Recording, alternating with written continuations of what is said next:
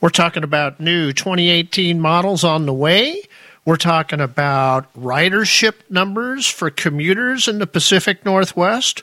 We've got a really great interview with a gentleman who is on a 5-month sabbatical going around the United States on his Harley-Davidson. It's all coming up on the Sound Rider Show. Support for Sound Rider and the Sound Rider Show is made possible in part by Southbound Honda and South Sound Honda Suzuki with stores in Lacey and Olympia. Their top-rated sales and service staffs provide a simple buying experience and the knowledge to keep your motorcycle running at its best all year long. To find out more, visit them online at southsoundhonda.com. Hello, this is Bill Cameron from Skagit Power Sports. Welcome to the Sound Rider Show.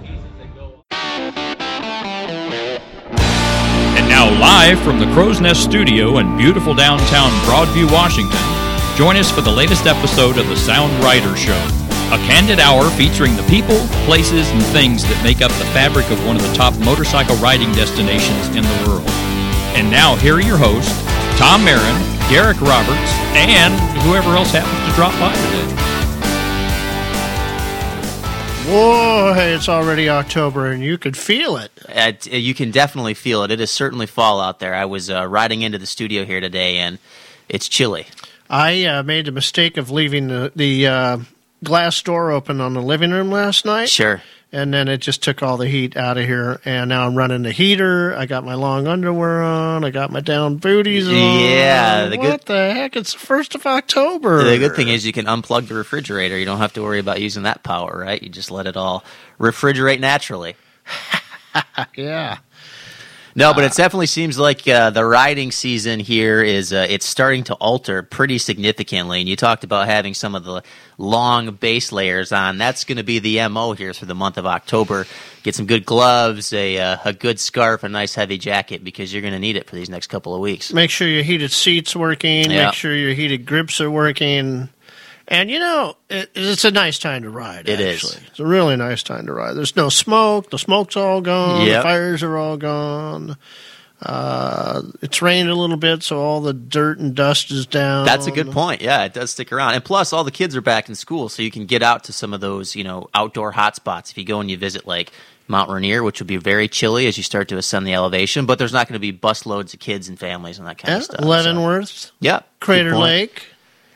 Go for a swim while you're out there at Crater Mountains. Lake. Yeah, that's right. Coast to coast. Yeah. The only smoky thing left is the Smoky Mountains. I know, man. What a brutal summer out there, though, huh? I did enjoy, though, the piece you wrote about post-fire touring in the September issue. That's right. If you want an idea of where to go ride right now, I've actually kind of would like to get down to the gorge and take a look at what's happened down there. It's going to be an interesting sight. Yeah, that's right. Well, the rally, of course, got bumped because of the forest firefighters setting up camp over at the fairgrounds there, but they had it tough down there. There were a lot of fires. Well, yeah, but then that place just blew up in September. It did. I mean, the Eagle Creek fire happened, and that was, the Little Indian Creek fire was nothing, but then the Eagle Creek fire happened. Now, when you go down through the gorge, I'm told it's just you see black everywhere on the sides of the hills. It's crazy, but hopefully there'll be a rebirth and some of that rich ash that comes down, and we'll just keep getting greener and greener over these next few years as all that stuff starts to grow back. Hopefully there won't be a lot of mudslides, but don't count on it. And you know what that means? What's that? When people get ready to go ride next spring, they're going to find so much road construction going on because they're fixing all the places where there was slides and stuff. Yep. So if you're listening and you don't have a dual sport motorcycle, make sure you start shopping this fall and winter because you're going to need it next year. Yeah, right. We always do because the earthquakes are coming, That's right. One natural disaster after the next. So you were asking me what I've been doing since the rally, and I went out and we did the Sasquatch tour. Right. But this year Connie stayed home and I drove the truck, so I carried everybody's gear in the truck. Okay. So that they didn't have so much gear on their bikes and they could have fun. So you decided to take the truck and not your Gold Wing with trailer? Nah. Right. Nah. Yeah, well, that's good, though. I mean, you have a good turnout this year. How was the scenery? It was a pretty good turnout, and it was beautiful. We had rain on Monday and part of Tuesday. Okay. So we went around the Olympic Peninsula. Nice. Dual sport route.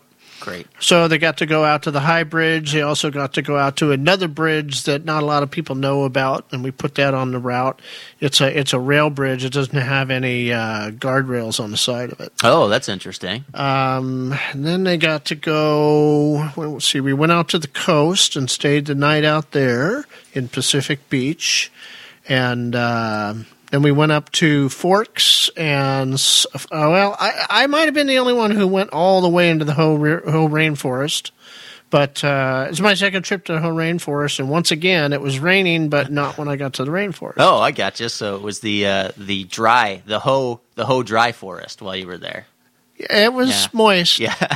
I got to take a nice walk, and it was beautiful. And it is gorgeous. And then because of a rock slide, everybody had a different route to get over to Solduck Hot Springs. And we got over to Solduck, and a couple of us imbibed in the hot spring itself. That's great. And then, let's see, I was sleeping in the car every night. Okay, comfortable. I was going really low budget this time. Yeah. And so what I'd have to do is take and reshuffle the car every night. Sure. And then put it all back together so I could carry everybody's gear the next day.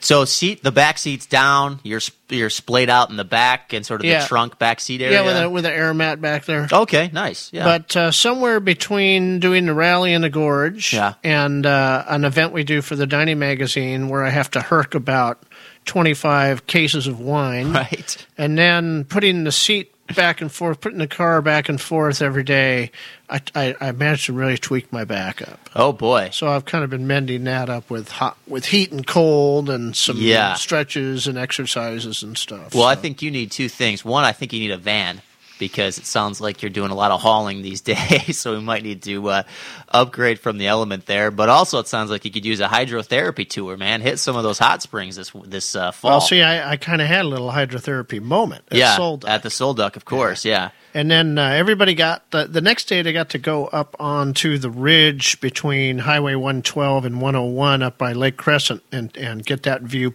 from up there. Gorgeous. And then they dropped down and cruised all the way out on the eddy out by Port Angeles. There's an eddy that goes out. And most people never go out there. But you can go out all the way to where the gate is for the Coast Guard station. And you get a really nice view of the Olympics. Well, that's a great tip because one of the things I know that keeps me from visiting the Olympic Peninsula frequently is the crowds. Of course, as we get into fall, that starts to shrink down a little bit. But it's nice to know some of the less discovered paths out there because there are a lot. It's a big, big space. You don't realize it. And it's just so beautiful out there. I mean, how could you beat the Olympic Peninsula? It's nice. Yeah. It's nice. And there again, it was kind of raining once in a while, but it cleared up enough. Everybody got some nice views. Right. And then in the afternoon, some of us went up to Hurricane Ridge. Beautiful. And those with adventure bikes and dual sports that wanted to were able to go all the way out to the observation point, or Observation Peak Road, I think they call it. Right. And it was 34 degrees. Woo! That's above freezing, though, so you don't have to worry about road conditions still. It's a little bit nippy out there. So speaking of heated vests and heated gloves, I hope some of the riders had those with them. I would think they would have. Yeah. They nobody really complained too much about it being too cold. That's good. So, and then let's see, the fourth day was the final day, and everybody cruised around over the Dungeness River and out to Quilcene. We all had lunch out at the Timber House. And then people who wanted to finish up the whole final loop were able to go down to Lake Cushman using mostly Forest Service roads. Man, just action-packed couple of days there. That sounds like a great sort of route that you've got laid out. Any ideas where next year Sasquatch may hold? I'm going to keep it a secret for now, but how about down the Oregon Cascades and back up the other side of them? All right. So not the Smoky Mountains, though. No Smoky Mountains. And probably we'll do it earlier next year. Yeah. Like early June. Oh, so okay. that's going to be interesting because you never know what's happening with snow at that time. Right. Getting really hard to ride motorcycles around here, I tell you. The weather is more and more unpredictable, but either way, that's part of it, especially for Sasquatch. It's an adventure tour, so you got to get out there and you got to hit the road and explore a little bit, and those little curveballs are all part of the trip, part of the adventure. The trick with doing a Sasquatch tour in the middle of June is that the pre-riders can't get through some of it. For sure, they can't get through some of the places because they're covered in snow. Yes. So then we all have to sort of take a crapshoot on it. We don't know if the road will be open or not, but that's just part of the adventure too, That's absolutely it. Well, hey, maybe you send some of those pre-riders through on 4 wheels, pre-drivers, right? We've had people like that before. Yeah. Yes, we have. And one of them had to have his truck winched out by a tow truck one day. See, I love hearing those stories. That's That's the real fun stuff. Well, the Sasquatch is always a great adventure tour, and I'm looking forward to seeing the route next year. But while we're still here this year in 2017, we're about at that time where we start to see some of the new 2018 models roll out. There's quite a bit going on this year. So, I don't know. I got a couple here that I wrote down. I think you got a couple written down over there. If you're not a BMW enthusiast, then you may or may not know they have a bagger that came out. And it just hit the stores in the last month. A little interesting move, don't you think? I was a little surprised to see that come out from BMW. Well, they've done something like that before, back when they did the R1200C at about 1997. Okay. They had it in the James Bond movie, the cruiser bike that they made. Interesting. So it's not the first time. That would have been what, in 1997? Is that the Pierce Brosnan era? Yeah. Okay. Yeah. All right. And so I don't know. I think they're just, experimenting, seeing what takes off a little bit. It's a good time to experiment when you've got bike sales down, Yeah, I mean, you do kind of have to the wall and see if it sticks. Well, it's a good point. I mean, as long as you can repurpose some of the major components like engines and that kind of thing, I mean, roll out a few thousand models and see what you can get from them, I suppose. I don't know. That seems to be the way that things are working these days anyhow, huh? Yeah. So then Ducati has a new Superleggera. But they have something called the 1299 Panigale R Final Edition. Uh-oh. So I don't understand. Does this mean it's the end of the Panigale? Well, I don't know, because I saw it looked like it had Kiss insignia on it. So if this is the final edition, like all of Kiss's farewell concerts, then we'll probably see it over and over again. Oh, yeah. I like the Eagles. Yeah. Like when Hell Freezes Over model. A little bit of a long way to go there. But I don't know. I have a hard time believing that. Well, maybe that's going to be back, though, right? The Panigale. Like, it's not going to go away. I don't know. You think We'll it see. will? Oh. We'll have to see. Well, now taking bets, So it looks like Honda's really getting into their CBR 650 motor. They've got a 650F and a CB 650F. So I haven't seen those yet, but they must be hitting the floors right about now. Makes sense to me, though, right? Why not leverage that motor? And then that CRF 250L with ABS this year. Okay. And then the new Rally model, which I have seen the new Rally model, but I haven't seen it in person yet. I'm a fan of the pictures anyway. Nice little windscreen on there, lightweight, 250. I think it's a good all-around introductory dual sport, or one of those things, too, that you can put on the back of the SUV or pickup truck, drive it to some fun places, maybe like Utah or out to Idaho, and ride around for a weekend and then come back. Yeah. Yeah. I like a good 250 with a 21-inch wheel in the front and 18 in the back. I'm with you. You know what I like better than that is a 1996 350 with a 21-inch wheel in the front and a 18-inch wheel in the back. I love the Suzuki DR 350 that yours truly rides. Yeah. Yeah, they're bringing that back, aren't they? The Heritage model. They definitely should, but it's the Derek model. What about Harley-Davidson doing a whole upside-down thing on dumping all the Dynas, basically redoing the entire Softail lineup? This is a big question that I have for over the next 2 or 3 years here is what direction is Harley-Davidson going to take and what's going to happen to Ducati? There's a lot. Obviously, Harley was talking about maybe potentially acquiring Ducati. We know they're up for sale, so that's kind of out there. But there's going to have to be some movement here. We're not seeing really great bike sales these last couple of years. Right. And we know that trends Ducatis, I think, are still pretty popular with some of the younger crowds, but Harley is perhaps losing a little bit of its mystique. So. Yeah, and I think Ducati's done a better job of getting into the younger demographics than Harley has, although Harley sure has tried with all the different extreme sports stuff that they've been sponsoring. I don't know, do you think that like being a sponsor of the kickboxing or what was that wrestling that they do? Like MMA, do they sponsor that? Yeah, you see their logo all over the floor. Interesting. Yeah. Okay. So I don't know if that helps them or not. But that's a great question. I don't know. Maybe we should do a whole thorough review of Harley's marketing and see if they are willing to hire us as consultants. Yeah, there. Now we have a winter project. Yeah. Good. Looks like Kawasaki redid the whole Z series of bikes that they have. But those are the standards that they're not ninjas, but they're right. That's like 1000s and the 650s and all that. Yeah, a little super sport there. I'm a fan of Kawasaki. I think they put out some great bikes. So I'll be interested to see how those fare on the market. These high-powered sport bikes. What do you think the market's going to be like that for those 1,000cc sport bikes over the next couple of years? People going to be ponying up for that, do you think? I think it's going to be flat. Yeah, at best. That's kind of my inclination as well, which I guess if I see any opportunity, it's also with Kawasaki. They're bringing back the KLX 250, which they kind of hit the pause button on for a few years. But I feel like that's a nice, affordable, motorcycle that you can ride around town. You can even take out and do a little touring on. I think that maybe that's more of an opportunity for them. Yeah, and when they do the small bike releases like that, they're also good for loading up the motorcycle safety programs in different states. Yeah. So they use bikes like that for that. Good point. Suzuki, not a lot going on over there. Did a whole redo on the RMZ 450, which is kind of what they do every 2 or 3 years anyways.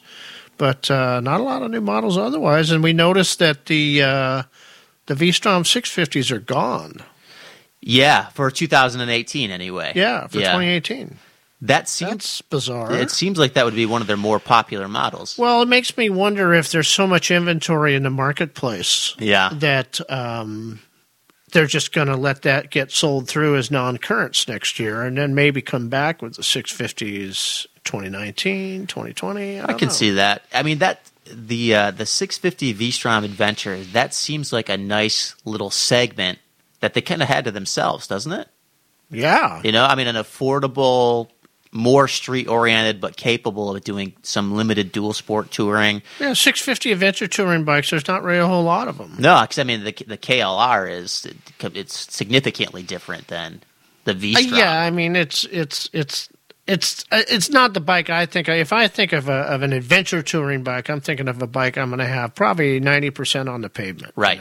That's absolutely right. And I don't think I want to do that with a KLR. And a KLR doesn't have, when you talk about adventure touring, you'll have to spend the money to build it out, to put the luggage racks on and all that stuff. Whereas the 650 Adventure had all that on it. That's true. But, the only new thing that we see so far, and it's still a little early, so maybe Suzuki has something else up their sleeve, but with the RMZ 450, when is somebody going to take the plunge and make a 450cc dual sport motorcycle? I hear you. So many people could have done this by now. Honda could have done it. Yamaha could have done it. They got all these power plants. Yeah. I don't understand it. Well, I feel like it would be a great move for Suzuki to take the DRZ 400, add another 50cc on it with no weight gain. Yeah, well, there'd be weight gain when I put the luggage on. Well, that's true, yeah. Or when I sit on it. Or the winter weight, yeah. But I would love to see that. I think that would be a segment that would be very, very popular, something that could cruise comfortably, in air quotes here, at maybe 70 miles an hour. We just don't have that, so I don't know. The siren call to all the manufacturers out there. I've wanted one for a long time. Yeah. And I'd take a Super Tenere at 450 or 600 too. Absolutely, yeah. I don't need 1,000 cc's. No. Give me something I can pick up when I do take it on the dirt.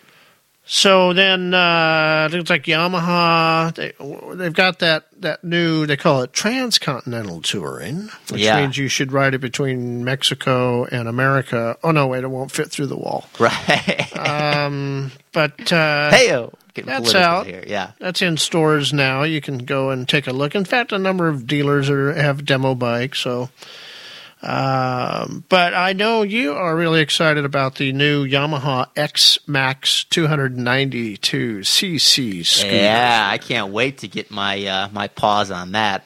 Apparently 75 miles to the gallon. It looks like it has a pretty aerodynamic shape. Do you think that's feasible, 75 mpgs? You know, I want to ride it. Yeah. I did ride the Kimco Downtown 300 for about 200 miles one day. Sure. And actually got up to 85 miles an hour. Okay, I can see that. And now that worked okay for me in Montana. Yeah. So, you know, maybe so. I've never really liked the Yamaha scooters as much as my Honda or even the BMW scooter is a pretty nice one. But I'd be interested in looking at this one. I'm always a little bit perplexed as to who the market is for scooters that are more than 50cc. Like, I know you have one and you swear by it, but I don't feel like I see a lot of those out there because you still need a motorcycle endorsement. They can get quite expensive. I mean, I see some of these 650cc scooters going 10,000 plus. Yeah, well, I tell you what I've noticed about that demographic of who the market could be. They've got too much ego to buy a scooter. And I'm talking about people that are 60 plus. I got 60 plus who can't throw their legs over a motorcycle, but they'd rather just go through the excruciating pain of doing it rather than buying a step-through scooter and enjoying life. So you hit, 65 years old and you've got your Harley-Davidson and you can't ride it. It's been in the garage for 5 years, but you're just looking at that going, I can't go from a Harley to an X-Max scooter. But the people who get beyond that, happy scooter owners, Scooters are a blast. They're a blast, I mean, they're on two wheels and they have an engine. I mean, they're basically a motorcycle. So I don't see a ton on the road. That's why I'm always, every Japanese OEM has a significant scooter selection. And then you have the Kimcos, you have still the Vespas and that kind of thing. I don't see a ton of them. Maybe it's just the Pacific Northwest. I don't know. Well, you know what? We're going to take a break right now. Yeah. When we come back, we are going to talk about that specific number, Pacific Northwest, who's riding, who's not. And you unveiled some very interesting stuff. We'll be right back. Support for the Sound Riders Show is provided in part by Adventure Motorsports, Snohomish County's largest selection of Yamaha and Suzuki motorcycles, ATVs, quads, and UTVs are available in Monroe at Adventure Motorsports. Celebrating a decade of top-rated sales, service, parts, and accessory support, hit the road and visit Adventure Motorsports today. Hey, I'm Don Hutchins. I'm the editor of the Washington State BMW Riders newsletter, The Shaft. I live in Kingston. My favorite ride is the Tahuya Peninsula on my K1600 with my sweetie on the back. Hey, this is Arun from Motocorsa. What's up? You're listening to the Sound Rider Show, the only show that I listen to when I want to talk about motorcycles.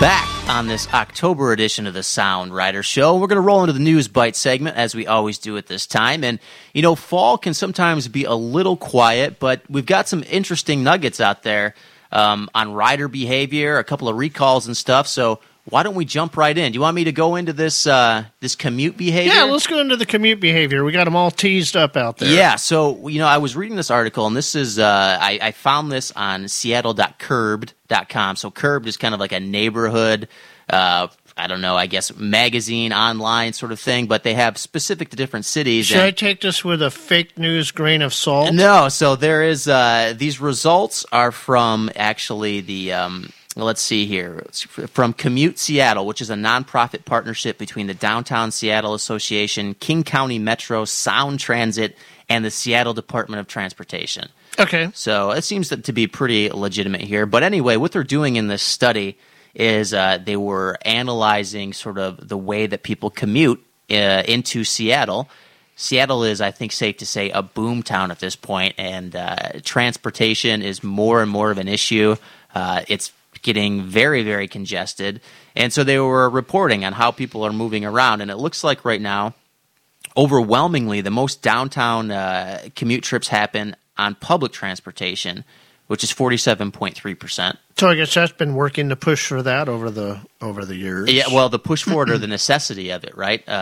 Because there is a mention here a little bit later in the article about how much time people spend every year looking for parking spaces, and it's a pretty astronomical number. But as we kind of get down into the study a little bit, one of the numbers that stood out to us as motorcycle riders is that 29.7% of downtown commutes are on a motorcycle. Are not on a motorcycle. That would really be good times for the dealers, wouldn't it? If we had. Oh man, we'd be rocking. Yeah, be good times for us here at Sound Rider too. But 29.7% are happening as single vehicle commutes. So within this subset, this would include motorcycle and scooter riders. Now, of that 29.7%, would you care to venture a guess, Tom, of how many people do that on motorcycles or scooters? I'm going to guess that it's 5 to 10%. So you are astronomically high on that. It's actually 0.6% of that 29.7%. Which turns out to be 0.2 of everybody. Yes, so not 100%. Not a lot of people doing motorcycle and scooter commuting. So if it's 0.2, and we assume at this time that about 2.5% of the population own motorcycles, right, then we know that only 10% of those people are actually commuting daily on their motorcycles. And we're just talking in Seattle. Seattle, yeah. But I think there's some extrapolation that can probably be made based on that to some of the other metros in the Pacific Northwest. I mean, I would imagine that Portland's probably not too far off. Yep. Boise obviously has a much harsher winter. So on Monday morning when you wake up, 9 out of 10 motorcycles will be sitting in the garage of people's homes that could be commuting on them. Right. So, motorcycle commuting for work, it does have a few challenges, right? I mean, if you are in a professional environment and you have to wear, a suit or wingtips or whatever it may be, it can add some time to your commute if you got to get in and out of your motorcycling clothes. Well, that's why Aerostitch has their one-piece roadcrafter suit. They definitely do, yes. And if you can avoid the wrinkles in your professional attire, then you don't have to pack them separately. But also, it can be riding in downtown. It's not always easy, right? There's a lot of clutch work. There's a lot of stop and go. You've got some steep hills, especially when it's wet or when it's cold. Mm-hmm. And you still have to sit. You can't split lanes. Yeah. What do you think the impact would be if you could split lanes in downtown traffic? In downtown? Yeah. Because obviously that's something that's been talked about year over year. Yeah. Well, we know the impact initially would be a lot of ticked-off motorist. Yes, there'd be a lot of people that wouldn't be aware of it. And then we, for the long term, it spooks the heck out of me when someone's lane splitting around me. Yeah, when you're down in California, it definitely catches you off guard, exactly. For sure. But you do see a lot of people do it successfully, though. I mean, I know this isn't really the point of the conversation here, but I'm always, I'm interested in kind of brainstorming ways on how we can encourage people to use motorcycles as everyday transportation, because I think that can help alleviate some of the traffic problems that we see. Well, it alleviates some of the parking problems, which has always been a problem in downtown Seattle, that they don't care about motorcycle parking and they're not interested in creating more. Right. So, and they've proven that time and time again in the 18 years we've had this magazine. Yeah. So we've had various debates go on about it, and over and over again, they've proven they're not interested in finding parking spots for motorcycles, even though you can put 4 motorcycles where a car goes. Definitely, yeah. Now, I myself, and I know that this isn't going to be popular amongst bicycle riders, but I say, hey, if you're on a bicycle and you can ride in the bike lane and on the sidewalk, if you're on a motorcycle, let's put you in the street lane and in the bike lane. I see people on motorcycles going down the bus lane on 99 sometimes in the morning. That's not legal. Well, but I don't see why you couldn't go ahead and open it up two-wheel vehicles. I mean, in all honesty, too, because if a bike is moving at, say, 10 or 15 miles an hour, that's great, right? They're moving at 10 or 15 miles an hour. But if you've got bumper-to-bumper traffic and you're on a motorcycle, I'd much rather ride at 15 miles an hour in the bike lane than I would No, I'm not talking about the bike lane. I'm talking about the bus lane. Well, I know, yeah. But, I mean, I'm talking about the bike lanes, too. Well, I don't want motorcycles in the bicycle lane. I ride a say open them bicycle, up. too, and the last thing I want is a guy on a motorcycle coming up my bicycle lane. Well, I feel the same way on the sidewalk with bicyclists, though.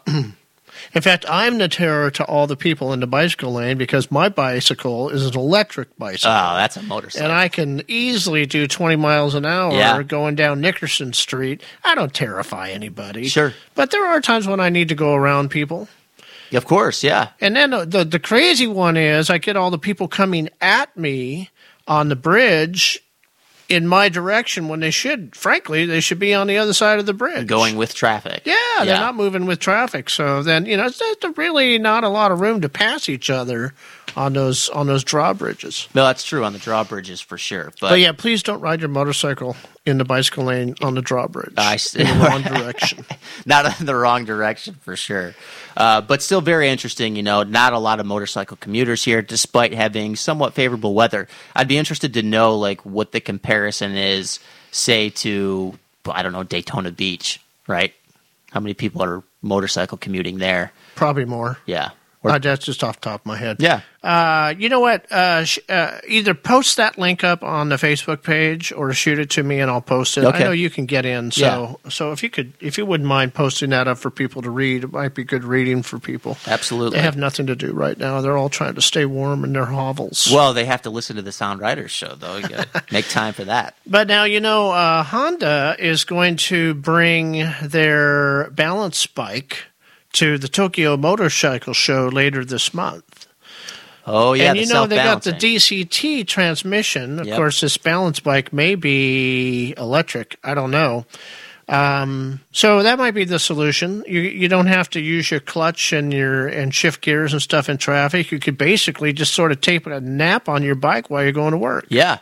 So now what you need your dual sport bike for adventure touring. You need your electric bike for commuting. You need your cruiser bike so that you can look cool and fit in with all the cruisers. So just keep buying motorcycles, and eventually you'll have everything you need. Yeah, if you sell your car and all you do is ride a motorcycle, you're going to help get that number up on people commuting in the city. Yeah, that's true. That's a tough sell, but I think you're right though. The DCT transmission, I think those are going to start to be pretty prevalent in the conversation of motorcycling over the next 10 years or so. So you got another one you want to pop out? I do, yeah. This is more of a nationwide study here, but this company, Pied Piper, been around for about a decade. They did this big research study on how dealerships respond through their online inquiry forms, right? So they contacted almost 2,200 dealerships all throughout the nation, and they found that in 2017, you get a response 91% of the time within 24 hours, and that is up from 30% of the time in 2008. So this is internet inquiries. That's right. So, at the dealers are now responding at 91%, right, where they would only respond at about 30% before. That's correct, yeah. Okay. One of the caveats on this, of course, though, is that these responses include the autoresponders. Yep. Right. So that's like a hey, thank you for contacting us. Thank you for your interest in our dealership. Someone will get back to you shortly. Yeah, absolutely. So on the tops of this, the score is from 0 to 100. And any guess on what dealerships scored the highest overall? Harley-Davidson. So you're close. It was actually BMW with a score of 36, but that's out of 100. So 36, so that means that autoresponder things could not have been calculated into that number.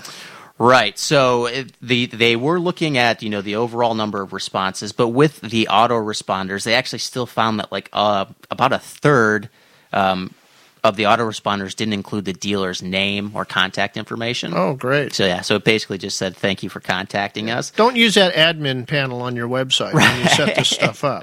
There's no reason to touch that button. And they also found that a lot of the dealerships didn't answer the questions when people asked them. Mm-hmm. So that's a huge problem. And, looking at some of this stuff, there's a long way to go in motorcycle customer service, but particularly with the online. The reason I found this so interesting is because we always sit around, and I say us loosely, those in the motorcycle world, hemming and hawing about how are we going to get the next generation. Yep. And you know what the next generation does not do?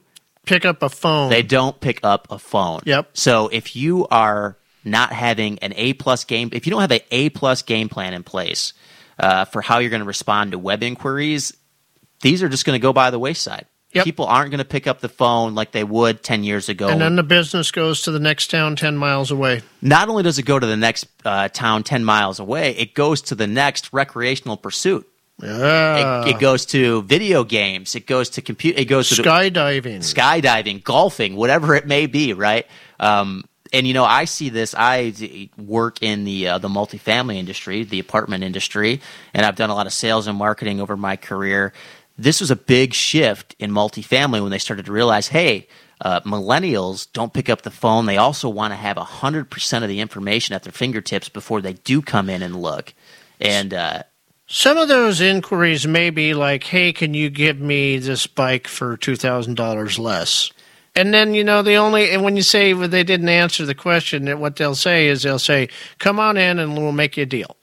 Well, so to be fair, these inquiries were of the 2,200 motorcycle dealerships were all generated by this company, Pied Piper. So I don't think that they would take that's a company out of Milagro or you talk about it Trump's Mar-a-Lago, Florida, Golf Resort? No, these guys are in Monterey, California. They're a consultancy. Okay, so let's do this. Let's also get that link up on Facebook. Yeah, so that people can read the whole article, because we're not going to read the whole article here on the show. Yeah, of course, but some interesting reading there. Also for the dealers that might be listening, which we know you are. All right. You like to play video games? I haven't played video games in over a decade. What about you? I don't do them. Yeah. But some people do. And so years ago, all the way until about 2002, there was a video game called Road Rash. Oh, yeah. And it was a motorcycle video game. I remember that. It's coming back. Wow. So all you gamers out there, get your VR headsets on and get ready to play Road Rash. That was, if I remember correctly, you would ride your motorcycle, and in the bad 16-bit days of the Sega Genesis, you would try to beat up other motorcyclists. Oh yeah, and some of them had like semi-automatic rifles that they were shooting with their left hand and crazy stuff. And I think you could take a chain and kind of swing it around a little bit. A little Mad Max maybe. Sounds like fun times though. I guess better in the video world than in the real world, perhaps. I got a local news bite. Let's hear that. Lifestyles Honda up in Mount Vernon, Washington, has won the District Dealer of the Year award for Can-Am Spyder sales. Wow. Well, that's a nice little feather in their cap there. Yeah, that's good for them. Those Can-Am Spyders, I see quite a few of them on the road. Yeah. They seem to be that's prevalent. those people who don't want to throw a leg over a bike anymore. They can stand up on a Spyder without it falling over and then get a leg over it. And it's, different from a scooter. It definitely is, yeah.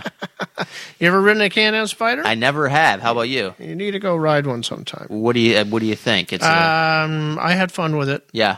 But it's not my cup of tea.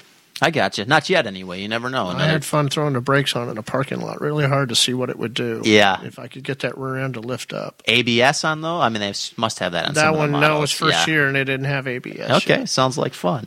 Well, I've got a bit of a news bite here as well from Icon that I wanted to put some people on Which alert. is a local news bite, because Icon is a local company. That's right, down in Oregon. And they've issued a recall on their Alliance Dark GT motorcycle helmets for a safety issue, and it sounds like some of the D-rings on the chin strap are coming loose. Oops. Yep. So if you're out there and you've got an Alliance Dark GT motorcycle helmet by Icon, you need to get in touch with them in regards to getting this repaired, or in some cases, they'll give you a new helmet. So you don't want to lose your chin strap if you come off the bike. No. D-rings are pretty important. That'd be like your seatbelt not working during a crash or something. Yes.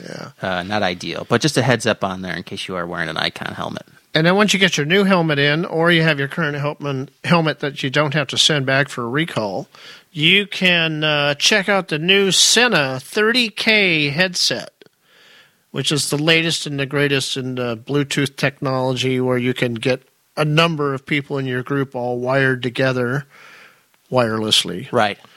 And I don't know why they call it the 30K, but I hope it doesn't cost 30K.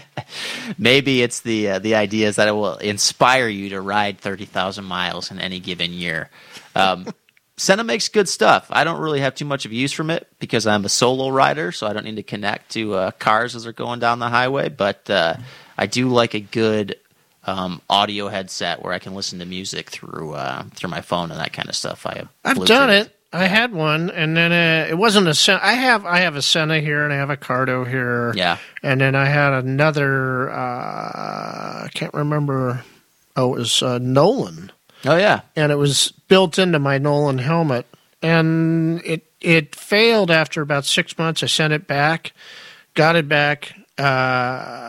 Another 12 months later, it didn't work anymore. The battery wouldn't charge. Nothing worked. So I just gave up, and I don't listen to music anymore when I ride. You just listen to the inner monologue? Yeah, whatever I'm thinking about. Yeah. Yeah.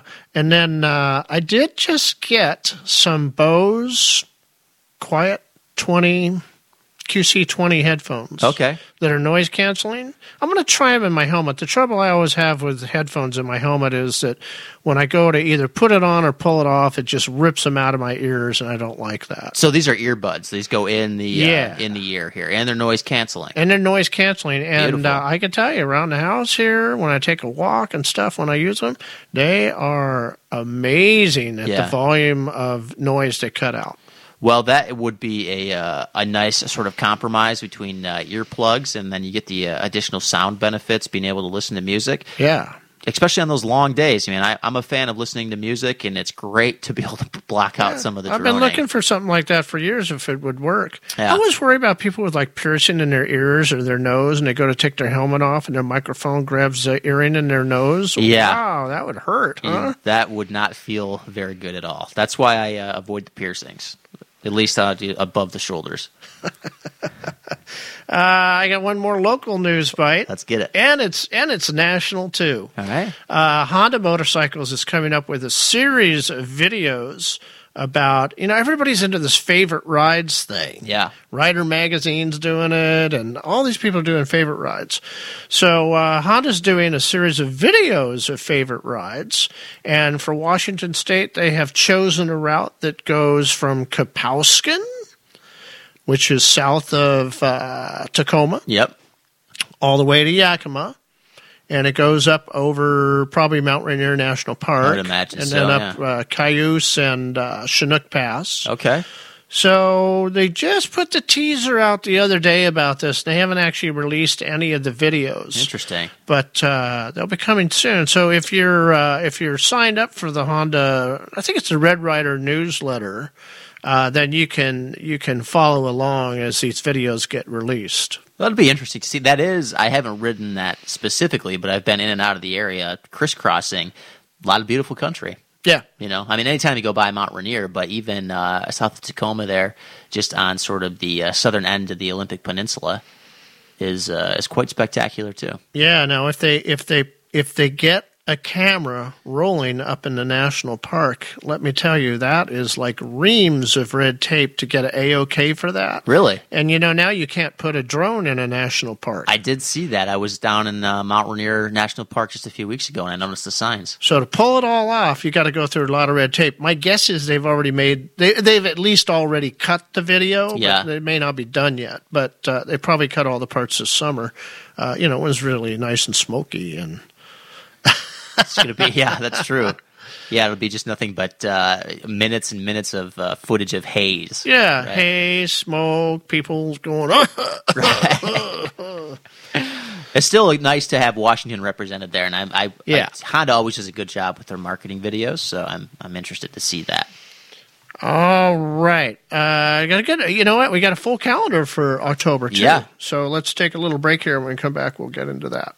Support for Sound Rider and the Sound Rider Show is made possible in part by Skagit Power Sports, where you'll find one of the largest selections of new and used motorcycles, apparel, and gear in the North Sound. Skagit Power Sports provides a relaxed atmosphere and no-pressure sales staff to get you into your next bike simply and quickly. And that's why they are consistently voted the top dealer in the Pacific Northwest by Sound Riders year after year. Visit them in Burlington today or find them online at SkagitPowersports.com. Hey, I'm Gordon from West Seattle. And one of my favorite recent rides was the Reuben Run down in Oregon. Hi, this is Mark from Valentine Motorworks, and you're listening to the Sound Rider Show.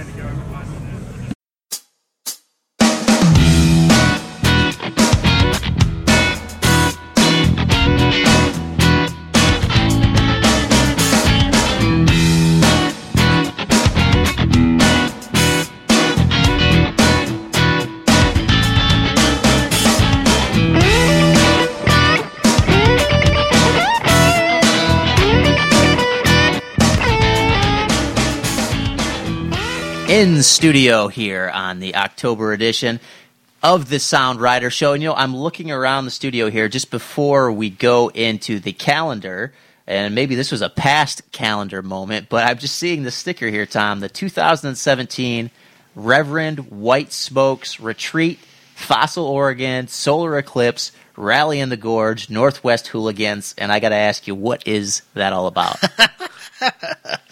So that is a sticker that was made by a longtime friend of Sound Rider, Bill, Reverend White Smoke. All right. And Bill was at the 2006 Rally in the Gorge, and when a group sort of got dubbed as the Hooligans, right, and were asked not to return. But he was not asked not to return. Okay. Nor were some of the other people that they do this thing. They make these stickers, and so if you look on my bicycle over there, there's a 2012 Northwest Hooligan sticker there. Okay. So that's where that comes from. Reverend White Smoke, that's his handle, name. right. And it says Reverend White Smoke Retreat. And so Bill has set up he's bought a house in Fossil, Oregon. Oh, nice. And he's been working on it all summer and put in sort of a bunkhouse room in it where 3 or 4 people could go down there with their motorcycles, rent the house for a week or two, and ride all over Fossil. Well, that's a pretty good setup. Yeah, that's a really good place for riding. Yeah. Both dual sport and off both Street on-road bike. and off-road. Sure, yeah. The Fossil Oregon Solar Eclipse. So what he did was he and a few of his buddies hung out in Fossil, worked on the house, and they were there for the eclipse. Which was supposed to be quite prevalent in that part of Oregon, if I remember correctly. Yeah, it was at Fossil, I think it was like a 99 plus coverage on that. And then they left the house that Wednesday and came up to the Rally in the Gorge. Oh, nice. Okay. So that's how that all came together. That's got a good story behind it there. I assume that the Northwest Hooligans were those scooter riders you had to throw out. I'm going to put those guys bunch. all on scooters sooner or later. Well, whether they like it or not, that may happen to us all eventually anyway. But let's jump into the calendar here because, as you said, October, man, it's not just Halloween here. There's a ton going on. A lot of stuff going on. Yeah. There's a number of swap meets and even a motorcycle show. So we start off with Old Bike Night in Georgetown. Right. And it's, it'll be a little colder. Won't be as many people down there, but there's always some good iron that shows up. That's on Wednesday, October 4th. And then on Wednesday, October 6th, if you're out in the Spokane area, the Lone Wolf Harley-Davidson is going to continue doing bike nights out there. Great. And they're moving them indoors now. So you won't be freezing your tail off in Spokane. That's a nice thing. Definitely, especially this time of year in Spokane. It can get, it's a little chilly out here, but Spokane, you never know what you're going to see. If you're down in the Medford area, down in Phoenix, Oregon, Talent. See, it's DNS Harley-Davidson is having what they call the Talent Harvest Festival Bike Show. It's free to enter your bike for the bike show. Right. So, rather than do nothing that day, go put your bike in the bike show. And then what about the talent part? Are you supposed to bring, juggling bowling pins or something like that? I think they would not turn you down. Right. I think they would allow you to do that. Can podcasters enter? If you want to go down on your bike and bring the podcast studio with you, you can broadcast right out of the parking lot. I wasn't talking about me. I was going to try to find somebody with some actual talent, but... Oh. I thought that's why we had you on the show. Oh, yeah, that's right. Let's see. Central Washington, also on Saturday the 7th, is the Abate Grant County Swap Meet. And then following that, on Sunday, is the Abate Oregon Swap Meet. Except I don't have the location on the Oregon right here, but it's on our calendar. There are a lot of swap meets going on this month. And by the way, speaking of our calendar, we always highlight calendar events, but we keep a full calendar running. Soundwriter.com/calendar, and if you have an event that you want to post up, it's no charge to do it, and you can post as many as is reasonable. I don't particularly like to have club meetings put up there, right?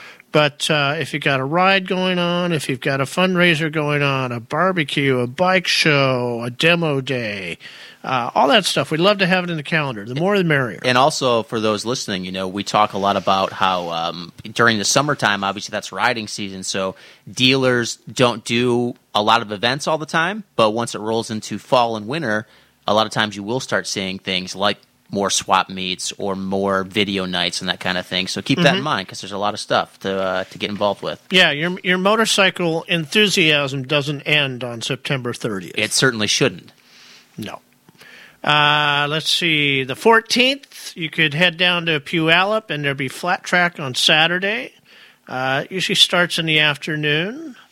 Just check our site and you can get the link out for that. Also, you could start on the 14th by going to South Sound Motorcycles in Fife, Washington, just up the road from Puyallup. Yeah. And they're going to have hot dogs and refreshments all afternoon. Beautiful. So I could do that. Also on the 14th, and this is right down the street from South Sound Motorcycles. You got Destination Harley-Davidson is having the Think Pink Breast Cancer Awareness event. Always nice to ride for a good cause. Yeah, I'm not sure. There is a whole list of stuff that they're doing. When you get to the destination site, you'll see everything that's going on around it. I think they have like a band and that sort of thing. I don't know if they'll be doing a ride. Maybe. That's great. But here's a ride. 21st on a Saturday, Skagit Power Sports is going to run a dual sport adventure ride. And most of their rides are up there in the Arlington-Darrington area. Up in the Cascades. I have seen it where they even run these rides rain or shine. Sure. So even if it's raining and you're not worried about a little wet dirt road, you could still get out and ride. Just make sure you've got the appropriate gear and keep yourself warm, Get some hot coffee and head on out. It's a good time up there. Yeah. Beautiful country. Also on Saturday the 21st, South Sound Motorcycles down in Fife is having a parts and apparel swap. On this one, you can go and drop your stuff off at the store ahead of time and get it checked in, put whatever price you want to put on it.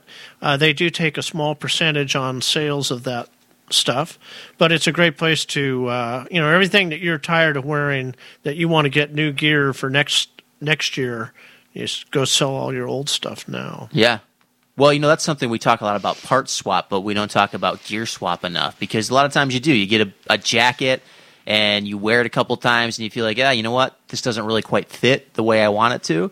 And, even you get on Craigslist, you see a lot of stuff that's been barely used. Yeah, like I dropped my helmet 6 times and then I decided to sell it. Yeah, Don't do that. Don't sell your dropped helmet or don't buy a dropped helmet. All right, if you really want to get adventurous, and I mean you really want to get adventurous, you get yourself a plane ticket right now to Tokyo. And you go to the Tokyo Motor Show on the 25th of October. I think you need to do it. Now, I would imagine that the Tokyo Motor Show is probably pretty spectacular, right? I would think so. Yeah, with all the Japanese OEMs, I bet you're probably seeing some pretty futuristic stuff out there. Yeah.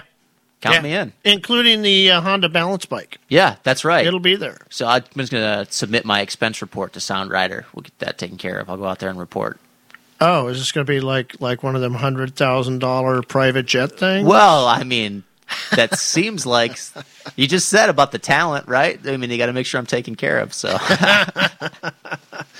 right, and then Saturday the 28th at Cycle Barn. This is always a favorite. It's going on all day. It's the Halloween costume contest.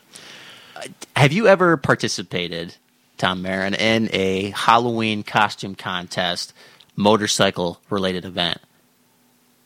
Not yet. Not yet. Not yet. What would be your go-to costume, do you think, at one of these events? I think I would wear a bathrobe. Yeah. And a helmet. Okay. And then people would ask me who I was, and I would tell them I was Hugh Hefner, You're just right. riding in from a motorcycle trip. The ghost of Hugh Hefner. The ghost of Hugh Hefner now. It looms over all publications, including us here at Sound Rider, for sure. I like that. I'm looking forward to seeing that purple robe out there on that yellow Honda. Yeah. And I wear the down booties. Why not? Yeah, of course. We want to stay warm. I like that, though. That's a good suggestion. All right. That's our calendar, and we're going to take a little break here. When we come back, we've got an interview with Jonathan Koch, who's been riding his motorcycle around the western United States doing some good things. We'll be right back. Support for Sound Rider and the Sound Rider Show is made possible in part by Linwood Motoplex, your gateway to motorcycling adventure in the Pacific Northwest. Choose from brands like Indian, KTM, BMW, Kawasaki, Victory, Yamaha, Can-Am, and more. Family owned and operated for over 25 years. Linwood Motoplex is your one-stop shop for fun. Hello, my name is Jack. I'm from Marysville. One of my favorite roads to ride on in the state of Washington is the Canyon Road that goes from Selah, Washington to Ellensburg. And the best time to ride it is generally after 6 o'clock on a weekday because there's no state patrol. Thanks. Hello, this is Bob Owen from the Sound Rider crew. The Northwest is indeed a great place to ride a motorcycle, both on the pavement and off. But right now, you're listening to the Sound Rider Show.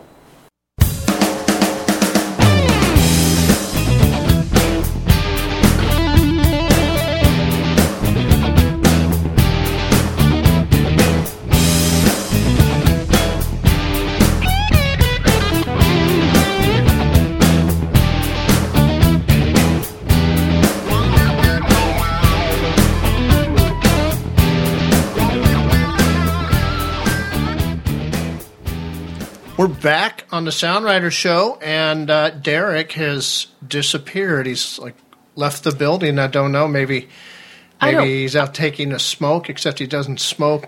I don't want to speak badly of people when they're out of the room, but, sometimes he's so irresponsible, he just disappears like this. Yeah, he just walks out, and then I don't know what happens to him. I don't know if he went to go buy a new motorcycle finally, or, I predicted this year he was going to buy a new motorcycle. Oh, maybe he just couldn't wait any longer.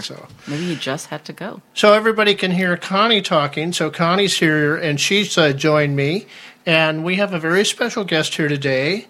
The gentleman's name is Jonathan Koch, and he's from Chicago. And you say, why does Sound Rider have some guy from Chicago on the show? And you can tell he's got a great laugh, too. And so what the deal here is that Jonathan is on a tour of sort of the western United States, 6 months sabbatical. He lives in Chicago. He works for Deloitte, and he's taken a 6 month sabbatical, and he's going around to different cities in the U.S. and volunteering his time for a number of different things. While he's here in Seattle, he's been working over at the Treehouse organization. And I know, because I've been reading his blog, that he's helping them convert all their Windows 8.1 computers over to Windows 10 at no charge. So we got to ask the question. You're 26 years old. What gave you the inspiration to drop everything and go for a motorcycle ride? Sure. First, thanks so much for having me. I really appreciate it. I guess when we talk about the motorcycle ride part, motorcycle, I mean, it's kind of in my blood. So my dad and my uncles, they are big time Harley guys, and so they've done all kinds of different rides all over the place. And so for me, ever since I was a little kid, my dad used to take me to school on the Harley, and pick me up from school on the last day on the Harley. Yeah, exactly. I was, at least I felt like I was a cool kid. And so, it's always just been one of those things. I always have known that I wanted to get my license and then, go out and do kind of a big trip. And so got my license, a few years back, and, basically the firm that I work for, Deloitte, they offer this great opportunity to take a sabbatical, which is take 6 months off, and it's partly paid, and they let you go out and basically do something to grow personally. And so I decided, what a better opportunity to go out and do some volunteer work, and then at the same time kind of go on this big ride. Perfect. So how long have you worked at Deloitte to get to that point? I've been working at Deloitte for about 4 years now. But they'll let you take the sabbatical after just about 2 years. Nice. Yeah, so it's a pretty incredible program, a great firm to work for, and I've just been really lucky, kind of getting to start my career there right out of college. Do you have to prove that you're going to do something? Do you have to tell them what you're going to do? It's like, I'm going to go out and pick frogs up out of puddles. Yeah. Like, so you definitely have to let them know what you're up to. You submit this application, which is kind of like building a business case for why they should let you go out there and kind of do this. I kind of left out the fact that I'd be on my motorcycle. I didn't think it was too important for them. But they don't need to know that. Exactly, yeah. But basically, the application process, it's pretty straightforward. It's just working with them, and just, if you have a good idea and, they think, it'll help you grow and consequently help the firm grow, then they're all about it. Yeah. That's great. Yeah. So this is a 5-city tour for you, and you've already been to Denver and Salt Lake. Tell us what you did in Denver and Salt Lake. Yeah. So when I was in Denver, I was working with the food bank there. It's called the Food Bank of the Rockies. And in Denver, it was my first stop, and so I wanted to kind of just kind of set the tone for the whole sabbatical. And so what I did is, I guess, to kind of back up for a second, all of the groups that I'm working with, they all support low-income families or youth. And so, I'm working with different organizations along the way. And so at the first one at the food bank, I kind of wanted to basically just go in and do just kind of like some standard volunteer work. So I actually worked just at their warehouse for like 4 weeks. So I worked at the warehouse, kind of like, helping fill out orders, bringing all the food, reclaiming like food that's been donated, working in the kitchen, preparing meals for the kids, things like that. Really, like the first stop, it was great. I was just basically just doing kind of standard volunteer work, and I thought that was a great way to kind of, come off of my last job, which, being a IT consultant or a technology consultant, very demanding, long hours, lots of travel, things like that. It was good to kind of settle in the first city. So then when I went to Salt Lake City, I was working with a homeless shelter called The Road Home. And so it's the biggest homeless shelter in Utah, and I basically worked at the front desk there. So again, kind of just, doing what I can to help out the organization. But there in particular, I was in a position where I was working more on a daily basis, like with those who are actually being supported by the organization. So you got to firsthand see what was going on and what people go through. Yeah, so I worked at the front desk there at the Road Home, and basically being at the front desk, it's dealing with people either like face to face or over the phone, who are likely just fell upon homelessness or whatever their situation is, and just trying to help them kind of get back up on their feet. Yeah, that's great. So now you're here in Seattle, and I kind of gave it away, but tell us a little bit more about what you're doing with the Treehouse organization. Yeah, sure. Yeah, so I'm. It's great. I'm at, like you said, I'm at the Treehouse organization, and so they are a group here in Seattle who are trying to help. They support basically foster care youth, and like their biggest goal that they have is to reach like graduation rate equity among foster care youth and their peers, right? So about 5 years ago, Treehouse, they basically saw that there were declining rates of the graduation rates amongst foster care youth. And so they said, we want to try and do whatever we can to build up those graduation rates for high school within Seattle for foster care youth in comparison to their peers. So they've been doing a great job with that. They just released some numbers, and they are basically, when looking at 5-year graduation rates, foster care youth are actually graduating at a higher rate than, that's great, 'cause they're getting than their the help. peers. Exactly, yeah. So in particular, what I'm doing there is I'm helping out in their IT department. So I'm kind of doing sort of like skills-based volunteer work. So at each of the places that I went along the way, I offered up kind of my technology background and said, hey, if you have any projects that you'd like me to work on, I'd be happy to do so. And Treehouse did an amazing job of kind of once they saw that, they went amongst, their teams there, and they said, hey, does anybody have any tech projects? And it looked like basically the IT department, they're basically upgrading all of their operating systems. So I've been helping out with that. It's been a blast. So I'm back to working kind of behind a computer and doing kind of like, the techie thing and, like channeling my inner nerd and everything. And I absolutely love that. That's kind of what my career is based around. So it's been great. So just as fall blows into Seattle, you miraculously planned your tour to drop south, and you're going to go to San Francisco, Tucson. What are you going to be doing in those two places? That's right, yes. So I'm going to start to move south and kind of get into the warmer climates on the bike. So in San Francisco, I'll be working with another food bank, the San Francisco Marin County Food Bank, but there I'll actually be helping out with their policy and advocacy group. So basically their policy group is working currently to figure out sort of kind of a strategy, if you will, around how they can kind of work with the state and like work with the organizations and the departments at the state to kind of better the applications, the software applications that surround and that support basically the administration of programs such as like food stamps, things like that. So maybe streamlining and make things a little easier. Yeah, exactly. And so I'll be helping them out using kind of my background that I had when I was at Deloitte. I spent 4 years up in Madison, Wisconsin, helping enhance the system up there that supports all the welfare programs. Oh, okay. So I'll be taking some of my experience there to San Francisco and helping them with that.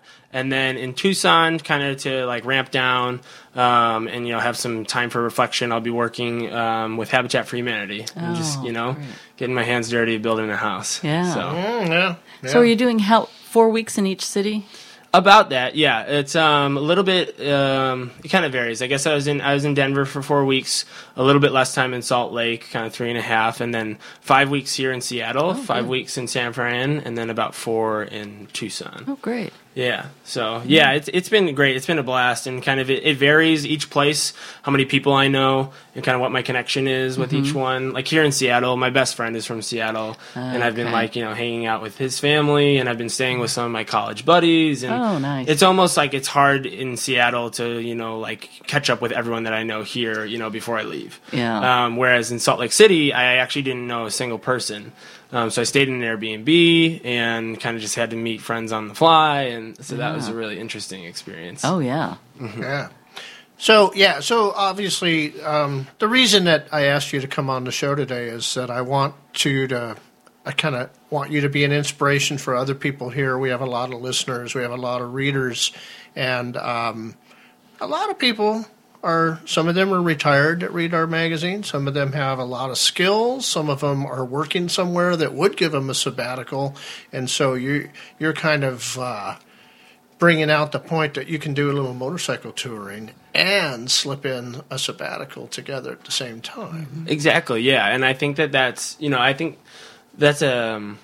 a good point that you raised, right? I think that there are a lot of times there where, we think about, what we can do with our time. And a lot of times, we say, well, we can either do something that's kind of like a hobby, right? Something that's just kind of for us. We're going to do something else that maybe isn't necessarily for us, maybe for others. But what I find really interesting is kind of, being able to mix the two. And that's exactly what I tried to do with my trip. I knew that I wanted to kind of do something personal and kind of get on the bike and, figure out what that was going to be like and travel around the western part of the states. But at the same time, I wanted to give back, and so I didn't see any reason why we couldn't kind of do both at the same time. And I think there's a lot of opportunities out there, especially if you're looking to do something in kind of the nonprofit space or in a space where you can volunteer your time. Like so many of the organizations that I've worked with have just been so flexible with helping me get set up, like in the city and things like that, because they understand. They really appreciate that you're giving your time to help them. And so if there's something else on the side that you're doing, like going around on your motorcycle, and maybe it takes you a little while to get from place to place or things like that, they're really accommodating.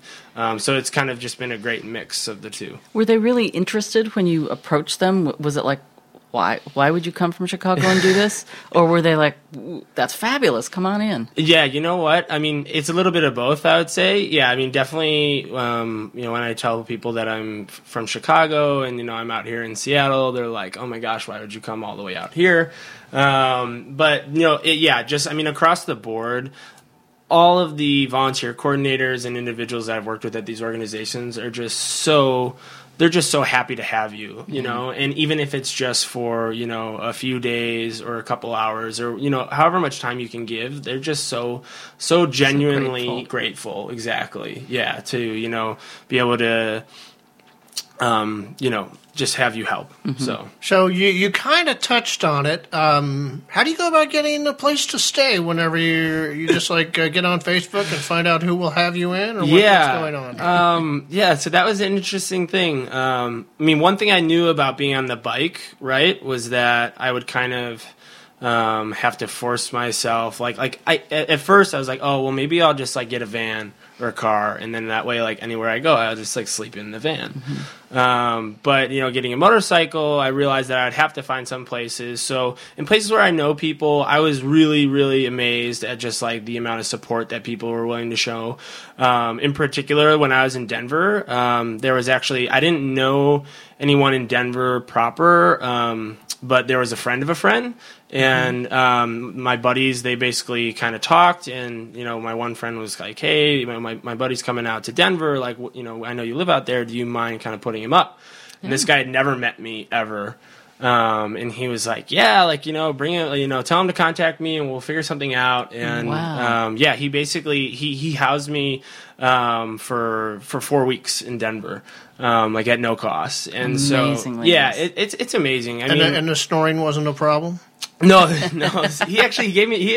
I had my own room in Denver. Wow. Yeah, I had my own room, and it was so amazing. So I've just been amazed, at every single part of this trip at just how amazing people are, and how willing they are to kind of help you out. Especially I feel like for me, kind of doing this whole thing where I'm working with nonprofits and everything. Just everybody's just been so great. So I did that. In Salt Lake, I didn't know anybody, so I did an Airbnb. Airbnb is fantastic. That was really cool. I ended up becoming really good friends, actually, with my Airbnb host. So that was just a great experience. And then, in Tucson's the only thing I don't know what I'm going to do yet. So, a little mystery. Yeah, there's this thing called, so we don't have this in the Midwest, but they have, you guys probably know BLM land, Bureau of Land Management. Yeah. So, you can basically camp there for free. And I have my tent and all that good stuff. And the weather's pretty good in Arizona. So I might just camp for a month. But I don't know. We'll see. Yeah. It kind of depends. Wow. So you've been here in the Puget Sound for 3 weeks now? I've been here, for 4 weeks. I guess a little bit smoky.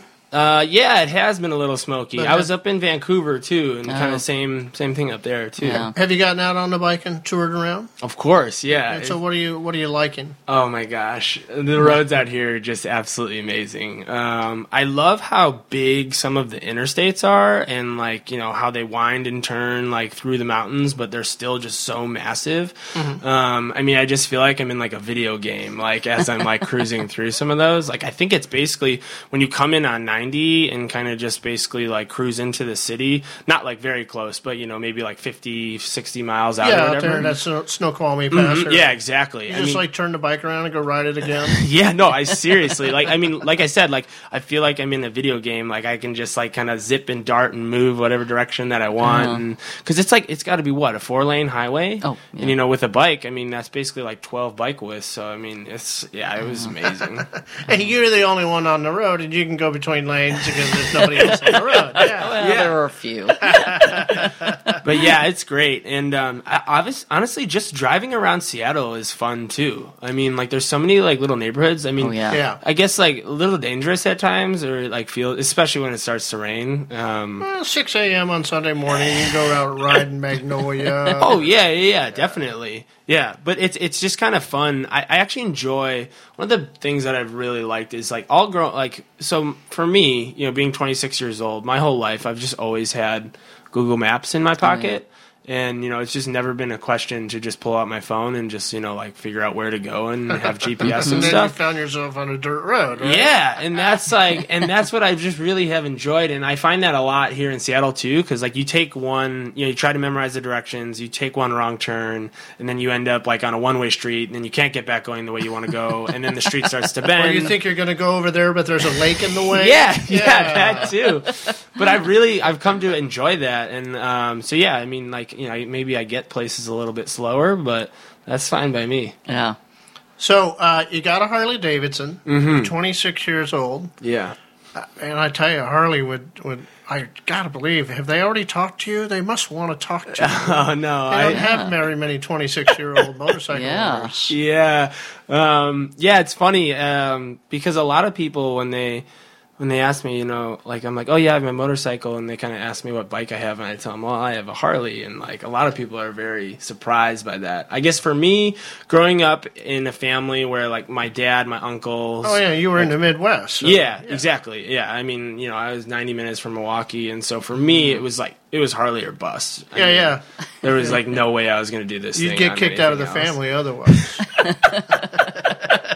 Yeah, seriously. Well, I think you should get a hold of Harley-Davidson. I don't know, I think this would be an interesting story for them to tell their customers that a guy who's 26 years old took off. What model do you have on your Harley? So I have a brand new Street Bob, actually. Okay. So it's a 2017. It's a Dyna Street Bob. I love it. I mean, it's basically, it's the biggest bike that's like the most stripped down. So it's got the 107 engine, and I mean the thing just rips, and it's amazing. Yeah, they would love that. I think they would eat this up. Yeah, it's interesting. So I never really thought about like reaching out to anyone really, and then kind of came here to Seattle in Treehouse. They just have Treehouse has this amazing kind of marketing team. It's like this 2 or 3 person team, but they just do a really great job, and they were like, yeah, if you don't mind it, we're going to kind of float your story out there to some folks and see, if it gets picked up. And, I mean, like, it got picked up by the Seattle Times, and it kind of made me realize, I guess, that, like, I guess maybe, like, this is something that people would be interested in seeing. Yeah. So is this a once-in-a-lifetime deal, or maybe this is something you're going to do every 3 or 5 years? No, this is definitely not once in a lifetime. I mean, maybe this particular, I guess, format or, whatever I'm doing is maybe once in a lifetime. Like, I don't know if I would ever kind of do the whole West Coast thing again, but I mean, it's sparked all kinds of crazy ideas in my head. The other day I was thinking like about just like kind of, have you guys ever seen, the movie Motorcycle Diaries? The movie? Yeah. That's the one where they have a motorcycle in the movie until about halfway through, and then you never see another motorcycle again. Yeah, exactly. I saw that. Yeah, so it's about Che Guevara, and it's basically like him and his buddy. They have like an old Newton motorcycle, and they go up from, I think he's from like Buenos Aires, I think, and they just go all the way up through like South America, and the other day I was talking to a good friend of mine, and it just kind of reminded me of watching that movie with her. And I was like, well, maybe someday I'll take my bike and go all the way down. Mm-hmm. I just think it'd be so cool, especially like on a motorcycle. I just love the idea that you're kind of landlocked. I mean, you're not necessarily. You can obviously throw it on like a freight or whatever, mm-hmm. but I like the idea that it's kind of like you have to get to where you're going like only by land, and So I've thought a little bit about taking it outside of the U.S. I was just up in Canada, actually. I was in beautiful. Yeah, I was in BC, and I did the Sea to Sky Highway. Oh yeah. Oh my gosh! You could practice water crossings on our ferries here. yeah, definitely. But yeah, so yeah, this I don't think it's definitely not. It's the first kind of trip like this, but it's definitely not the last. Yeah. And you have no problem like when there's just long stretches of pretty straight. You like that? I live for it because I mean I'm a big kind of. I do a lot of like kind of self-reflection, and I like to think a lot, and so yeah, for me, I mean, sometimes some of the best days are when I have like just like 800 miles in front of me, and I just gotta like take it down. Oh, we got a list of other motorcycle movies you need to see. Yeah, that would be great. That would be super awesome. I would love to check them all out. One with the kid from the Beastie Boys and John Doe. I can't recall the name of it right now. You got to see that. Okay, that's a good one. Yeah, I remember the name of one of the songs, and it was called "Beer Gas Ride Forever." Right on. All right. Well, thank you so much, Jonathan, for coming on today, and maybe we've inspired a couple other people to take up what you're doing and repeat it a little bit. And our best to you when you're out there on the road. Yeah. Awesome. Well, yeah, thank you again so much for having me. This was a blast. This was really fun, and I enjoyed talking with you guys. Oh, great. It was wonderful having you here. Thanks. All right. So truth is, we actually recorded this a day before the rest of the recording of the show, but I'm going to go find Derek, and we're going to come back, and when we come back, we're going to have a couple tips and tricks for you. Support for the Sound Riders Show is provided in part by Moon Motorcycles, a family-run operation located in Issaquah, Washington. Moon Motorcycles features a diverse selection of used bikes to choose from. Whether you're shopping for a used sport bike, cruiser, dual sport, sport touring, or street standard, you owe it to yourself to visit Moon Motorcycles and look over their large inventory. Have you got a used bike you want to consign? Get in touch with Moon Motorcycles today. Hi, this is Tracy Jeffries, and I'm one of the Dirty Girls. And one of the places that I love to go get dirty at is over in the Leavenworth Plain area. Good morning. This is Wayne Elston from South Sound Motorcycles, and you're listening to the Sound Rider Show.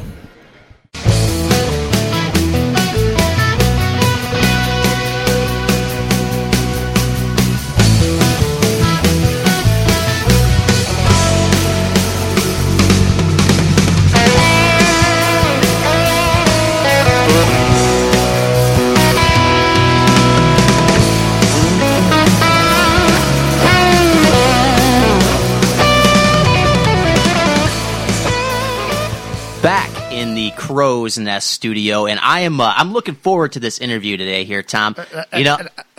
What? We did it. We did what? We already did the interview. Well, how's that possible? Well, because you walked out and then you disappeared, and Jonathan showed up, and we didn't know where you were. Well, I can't do the show. I have to have tea. Like, I just went out. It was just a couple of minutes. You went to go get tea because I'm out of tea here, so you went to go buy tea in the middle of like when we're supposed to do an interview. Well, but Jonathan's coming in now, right? I haven't seen him. He's here, so he came and he left.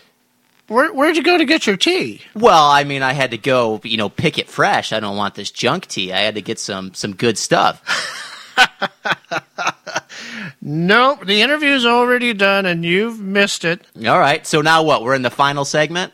And I already sort of alluded to it. We're just horsing around. Yeah. We actually recorded the interview with Jonathan ahead of time. Well, I've got a tip and trick. Keep your friends close and your enemies closer. I mean, that's it. So yeah, we're going to get into some tips and tricks here to close up the show. Let's do it. Yeah. Do you got something, or you want me to go ahead and get it started off here? You go ahead and do it. Okay. So my tip and trick for the month of October, the colder weather sometimes does make us hesitate a little bit on some of those longer touring jaunts, but that doesn't mean you still can't get together with your friends, ride to someone else's garage, kind of talk bikes a little bit. And when you do that, my tip is to ride your friends' bikes. Now, this is something that I've been thinking about a lot, which is that I haven't ridden a ton of bikes. I know hang people. On a second while I put my eyeballs back in my head. No, this is all right. This is good, right? Because it's nice to have experience on some different models of motorcycles, right? That improves, I think, your overall capability. Can you hold on a second while a few of my friends put their eyeballs back in their head now? Now, why is this so devastating to you, Tom Marin, as a tip? Don't you think it's a good idea to get experience on some different motorcycles? Yeah, go rent one. Well, you can rent one, but I mean, no. So what we remember from the rally in the gorge early on was there was people who were bike swapping out at the Maryhill Road. Yeah, and on several occasions, those bikes got totaled. Well, if you notice, for this particular tip, I prefaced it with you are at your friend's garage. So I'm talking about taking it up and down the street. I don't think that you should go out and tour on your friend's motorcycle. And if you do, certainly let them know ahead of time. But I think it's a good idea to get some experience on some different motorcycles because, look, over the course of our motorcycling career, we are going to have several different models, and it's nice to have a little experience before you go in to buy that next model to figure out what works best for you. Well, I agree with you on that, and I do think if you don't have any friends, you should definitely go and rent some motorcycles this fall. Well, I was going to say rent some friends. Right? Rent them from your friends, rent them from a rental place. I don't care. Yeah, no, but I think, for me, that's something that I've been thinking a lot about is trying to get some more experience on some different motorcycles. So, hey, if you have some willing friends, be part of the process. Do a little test ride day with your Plus, if my buddies. Friends ride my motorcycles, they can tell me everything that's wrong with them because I'm deaf, so I can't actually hear all the bad machinations going on. Well, you're deaf and you have noise-canceling headphones in, so you don't know what's going on around you. I can't hear a thing now. Yeah. But let's see, what tip do you have for the listeners this month? So, this is for my listeners who are 50 and over, of which we probably have a few of. Yeah. And, I always, I told you earlier about some back pain I was having. Yeah. And so I really had to work to get rid of it. And some hot and cold twice a day on the back, that was helpful. But my brother tipped me off to something that's like 6,000-year-old Chinese medicine. All right. You get on all fours and you walk like a bear for 50 yards. Okay. So I did it, and I was amazed at how my back didn't hurt after I sat 40 minutes after that. Interesting. And so I'm looking forward to my next back walk because I got a little sciatica down the right leg right now, and it really released. And I did my homework on this. I looked it up and read a lot of different information on it. Turns out that bear walking, which is really simple. I don't have to tell you how to do it other than just get down on all fours, walk like a bear with your butt up in the air, and you're hauling around the weight of your body. And so now you're working all the muscles up in your shoulders, your biceps, your triceps, your glutes, your back. Everything's getting all the primary muscles that you might work out in like a 7 or 10 point circuit of weight training. Sure. You're working them out when you're bear walking. No question. And at 50 feet or 50 yards, 150 feet, I broke one heck of a sweat. Yeah, I bet. So give it a shot or talk to your doctor first if you think you need to do that. But if you're like me and you experience some chronic back pain, give the bear walk a shot. Yeah, I think that's a good suggestion. I actually incorporate, they call them mountain climbers, into my workout, where you get down on all fours and this is a little more aggressive here, but you jump 1 foot up and then 1 foot back. So you alternate your feet up to your hands when you're on all fours. Oh, yeah, that's interesting. Yeah, so I'll have to see a demonstration of that. They call those mountain climbers. They can be pretty brutal, but it's good total body workout. So yeah. And you should never ride with it. If you can avoid riding with a sore back, why wouldn't you do that, right? Yeah, and your back can get sore riding because you're sitting all day. It's true. So you got to kind of release all this pressure off your spinal column, and for us geezers, it happens, all too frequently the older we get. So. It's true. That's an excellent tip. Be comfortable while you ride. Well, I think that's the October show there, huh?